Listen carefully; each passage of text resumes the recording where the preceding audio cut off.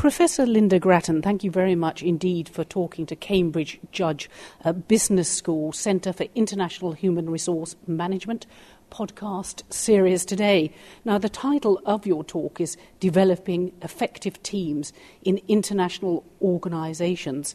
That presumes there may be problems in international organisations and managing them. Yes, well, what's happened in the world, and I'm going to talk about this today, is that there's this whole set of world events, like globalisation, technology, carbon actually, which together are putting a huge emphasis on people working together collaboratively. And that ends up often with them working in task forces and teams.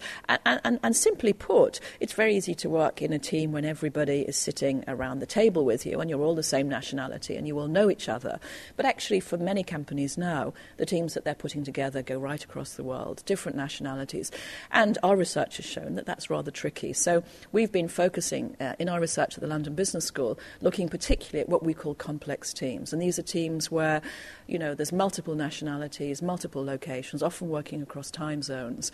And under those conditions, actually, you struggle, frankly, to make things work. And there's also fashion, isn't there? Because we've got the internet now, so people work virtually, and we've also got the environmental sustainability agenda. So people say, well, you should have video conferencing, you shouldn't fly over to have a meeting. Have those factors impacted on your work? Oh, absolutely. In fact, we did the Teams work. We started that 10 years ago. But the recent research that I've launched 6 months ago, which is about the future of work, you can follow the discussion, by the way, on my blog, www.Lynda Gratton Future of Work, and I blog every week there. I mean, what that's showing very clearly is that huge increases in globalization, unprecedented developments in technology, and at the same time, people want to work nearer their home, partly because of the carbon footprint, but partly because they have the technology to do that. So, the rise of the virtual team working we are seeing already, and will see great increases in people working in this sort of way. And are there problems with virtual team working? For instance, it might be about size. A few people can work via email, but once it gets above, say, 20, it might be more difficult. Yes, absolutely. I mean, our research shows that if you manage a virtual team in the same way as you would manage a co-located team, then you'll make all sorts of mistakes. Having said that, one of the arguments that we've made is that it's not bad to be virtual. Actually, in fact, all sorts of bad things can happen when you're sitting next door to people. And in many ways, a virtual team makes some of the ways of team working easier, but they have to be managed in particular ways. And the research that we've been doing shows some of those ways. Now, if we go back to talking generally about international and global organisations, can they get too large? Can they be too small as well? Does the size of the organisation matter if you're crossing continents? Do you know, one of the really interesting phenomena that we're seeing is the rise of what we might call ecosystems. So in the past, if you look at a company like Shell, for example, everybody who worked for Shell worked full-time for them. I mean, everybody, in a sense, was inside the organisational boundary. What we're seeing now, and you see it particularly in telecoms and pharmaceuticals, even a company like Arm, which is based here in Cambridge, is that organisations are using talented people who have their own businesses or, work as entrepreneurs. And so actually what we're seeing is the boundaries between companies are breaking down, and that means that working collaboratively becomes ever more crucial. And what about the cultural problems? Because I know that, for instance, people have looked at Japanese takeovers, China, India. Do the cultural problems matter? What about distance to markets, things like that? Yeah, well, interestingly enough, we've now built a huge database of about 150 international teams, and many of them work across time zones and across cultures. And obviously that makes a difference because each culture has its own norms of behaviour.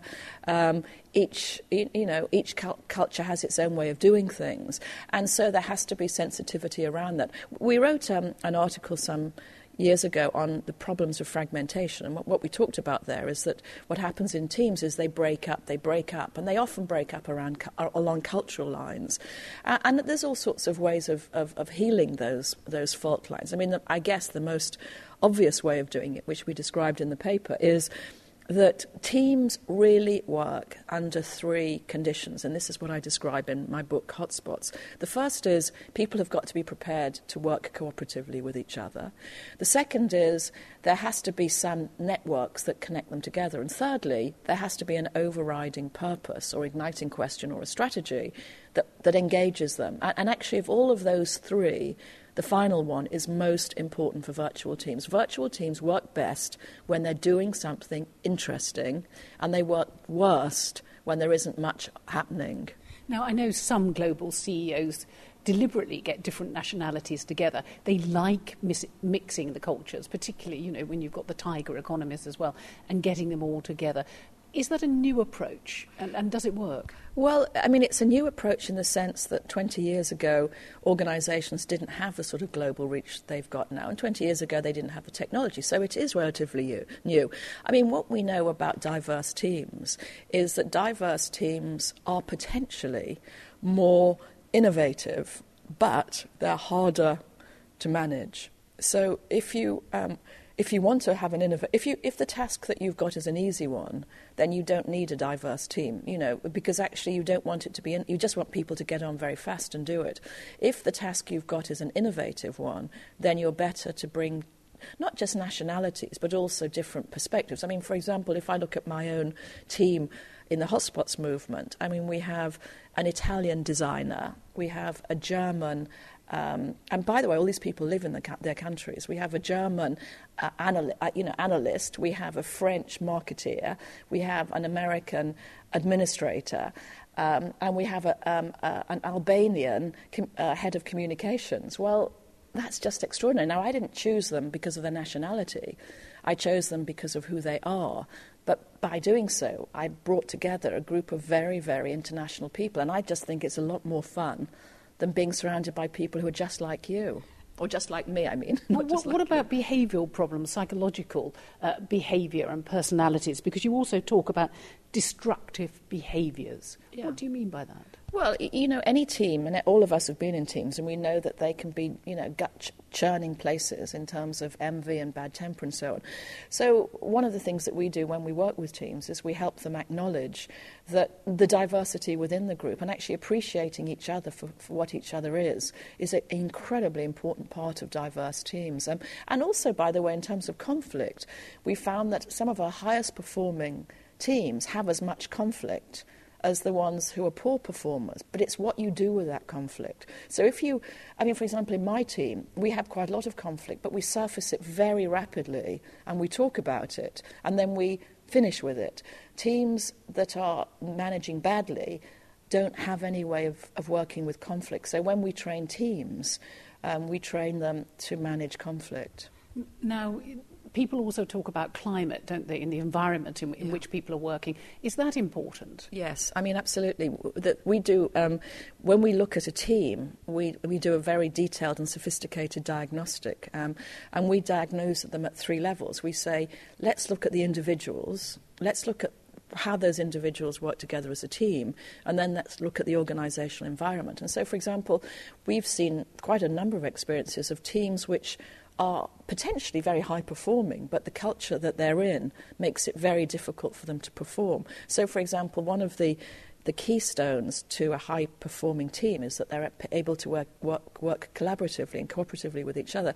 If they're in an organisation with a CEO and a senior team who are very aggressive and very competitive, it makes it more difficult for them to behave like that when the culture doesn't support them. Well, let me just ask a personal question now, Professor Gratton. You are highly rated, should we say, on the global management marketplace. Do you think that in fact, it's more difficult for a woman to get to the top? You said, for instance, that you like mixing the nationalities. You find that fun. Other people might find that threatening. Well, I mean, I don't know if that was about my gender that I like that. I mean, I just happen to be a very curious person. One of the roles that I played some years ago was to run the Lehman Center for Women in Business, and we did a lot of research on what's happening with women in business. And of course, it's difficult for women to get to the top. Most organizations have 50% of the people coming in are graduates. Graduates are women. By the time we get to management, that's 30%. And by the time you get to senior executive, it's 10%. And by the way, academia is no different from that. So no, if you look at the Times top rating of the top 50 thinkers in the world, and I think 18th this year, there's only 2 women. And what I said was you seem to relish the challenge and ever more global challenges in a sense of mixing the cultures, mixing the people. You find it fun. That was the word you used. Yeah, absolutely. I just love it. I mean, I just love... my whole team came together last week, this week actually, and it was just fabulous. You know, I mean, it was actually Burns night, so we were eating haggis. So there's a German eating haggis and an Italian. You know, I mean, it's really funny. I love it. Yeah. And your talk today, developing effective teams in international organisations, that's the theme for 2010. Well, I mean, I think so, absolutely. That's why I devote so much of my attention to it. And, you know, I'm pleased to say that both the UK government has been very supportive with a very large research grant. And these days, most of my research is supported by the Singaporean government, who, very interestingly, are seeing teams and high-performing teams at the centre of Singapore becoming the human capital centre for Asia. Well, Professor Lynda Gratton, we shall listen with interest. Thank you very much indeed for talking to the Cambridge Judge Business School Centre for International Human Resource Management podcast series today. I enjoyed it very much. Thank you very much.